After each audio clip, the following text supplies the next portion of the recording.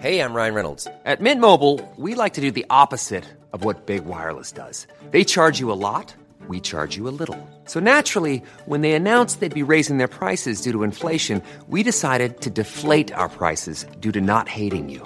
That's right. We're cutting the price of Mint Unlimited from $30 a month to just $15 a month. Give it a try at mintmobile.com/switch. $45 up front for 3 months plus taxes and fees. Promo rate for new customers for limited time. Unlimited more than 40 gigabytes per month. Slows full terms at mintmobile.com.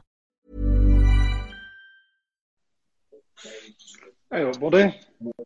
All right. How you doing? Fucking good, mate. How are you doing? Yeah, you enjoy that?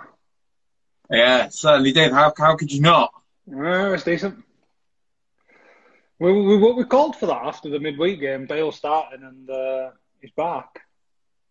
Mate, it's is he back? Like, is he back, or is it two great games against two shit teams?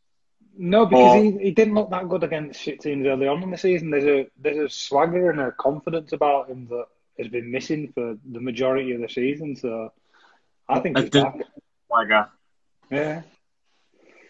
I don't know what the new celebration's about. I'm not a huge fan of that, but otherwise, brilliant. Did you see Lucas's attempt to get in on it? Yeah. It's like Lucas's attempt to get in on anything, though. It's always going to be a bit left field. It's probably like, I know he scored a goal, but it's probably like the only downside of the game, maybe. Yeah, because he had one where in the first half where we could have gone 2-0 up, where he just blasted it straight at Nick Pope, and he's just he's just not at the same level as the other ones, and it sticks out a little bit more when Bale and Kane and Son are playing so well. Tanguy's pulling strings, and Højbjerg's doing this thing, and Lucas is just there as like the competition winner. It's a bit.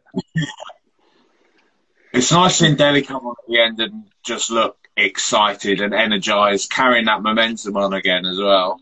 Yeah, he's got rid of that weird facial hair he had before as well, and that's sort of a good sign, I think. You know when like Eriksen had his hair plugs and suddenly regained some confidence and stuff like that? I think, Dele actually being groomed and looking less dishevelled than he did before is probably a good sign for us that he actually found a bit of self-confidence and, wants to put himself back in the limelight again. I mean, we had to win that, though, didn't we, really? I think we have to win the next three. I think, having a look at the fixtures, we need to knock off Fulham and Palace in fairly similar fashion, to be honest. I think the Fulham game is going to be the hardest of the lot because they're actually playing all right. And they gave us a proper game earlier on in the season. So I'm not worried about it, but I think they're one we have to be careful of. But Palace, we should look to do a similar job on. But I'm not sure how we do it, because I don't know if Gareth's got 3 games in a week in him, but I'd quite like to go with almost an exact version of this team, because the back 5 as well, I think that's our strongest defence on paper. There's not an awful lot to choose from, but those back 2, Toby and Davo, I think they dovetail and work together quite nicely. Obviously, if it goes shit, then it goes shit spectacularly. But Toby's the right kind of person to hold Davo's hands through a game, and maybe the naybet he needed. Well, and he's got the legs to kind of make up for Toby's lack of them as well. So it's a nice balance. Dyer's not at the same level. Rodon's maybe not ready yet.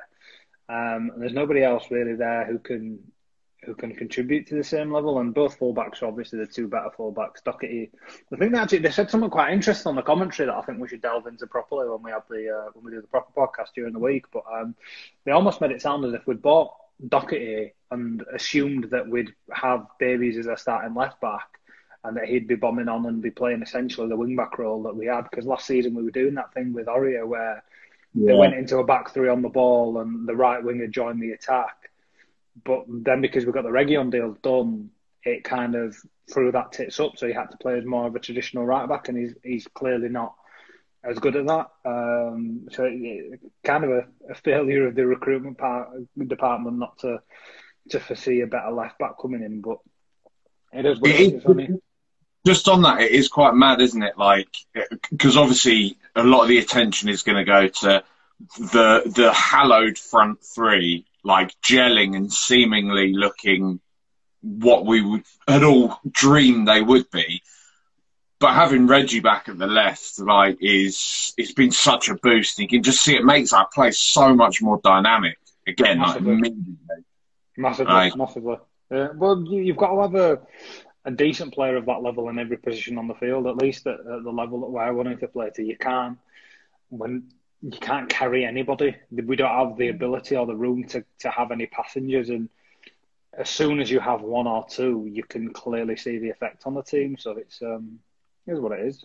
We'll get there. I think, as we've said, this squad needs a heavy amount of work, but the foundations that are there, you can't really knock them. It's beautiful as well seeing like a player like Ndombele now, who, you know, how it's kind of been, I guess, sort of where we are with Bale at the moment, where you're like, please stay this good, please just be.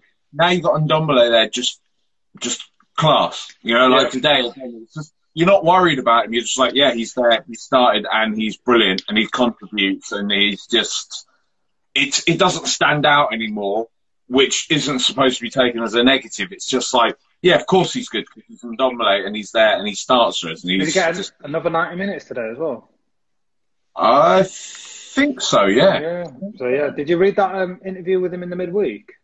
Yeah, I did. Actually. That was quite good because he was fairly honest in that as well, and you know, fessed up to the fact that he was ready to go and kind of give up on it, and you know, thought it was a bit of a nightmare. And one of the interesting bits of that is I think he blamed Poch's pre-season for a few of his injuries, which I didn't see coming. But you can kind of see if you're not used to that level of work, how it's going to take a toll. But he also said something to the effect that he wasn't that bothered about Pochettino going, didn't he, as well? Yeah.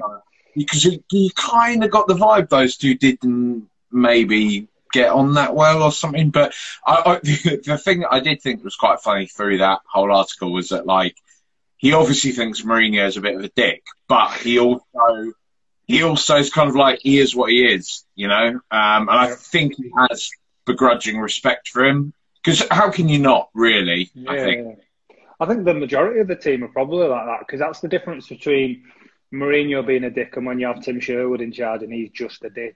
He's got nothing to fall back on. He's just a prick. Whereas this guy's a prick, but he's got every medal under the sun to show for himself at the same time. So it's nice, you know. It's nice to have a couple of games back to back where we're actually happy and have enjoyed watching the team play, and we've played some decent stuff. And there actually seems to be a positive path forward for the team at the minute. So it makes a huge difference to where we were a month ago.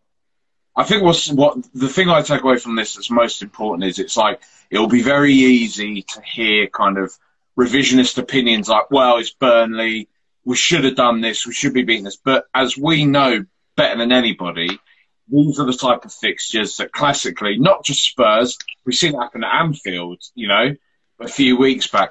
Burnley are that team that can stifle you, can annoy you, and can often get the result or at least get a draw against you. But the fact we've just turned up, blown them away to end what has been a horrible run of form for us is something to take a lot of positive from, especially after the result in midweek. And hopefully now, business end of the season, especially, you know, we've spoken about how quickly things can change in this league.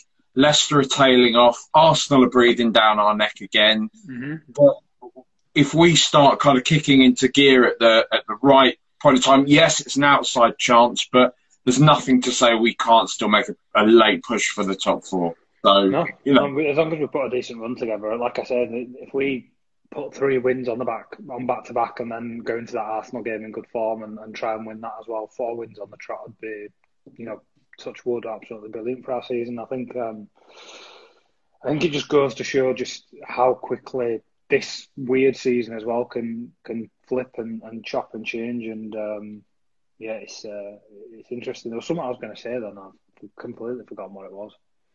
We'll save it for the proper pod midway. Yeah, if I remember what it is, yeah. But no, I was pleased. I was happy. It's good to see us back winning. And yeah, there's a few little niggles in there that we should probably pick through, and I'm sure we will when we on the longer format of this. But no, it's interesting.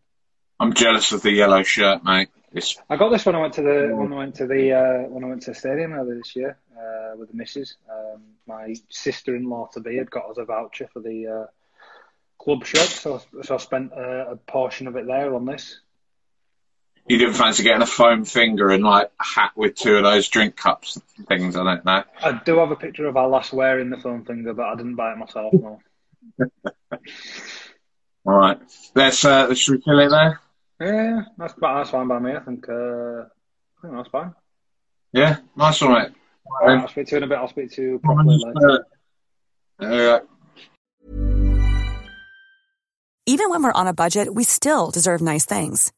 Quince is a place to scoop up stunning high-end goods for 50 to 80% less than similar brands. They have buttery soft cashmere sweaters starting at $50, luxurious Italian leather bags, and so much more. Plus, Quince only works with factories that use safe, ethical, and responsible manufacturing. Get the high-end goods you'll love without the high price tag with Quince. Go to quince.com/style for free shipping and 365-day returns.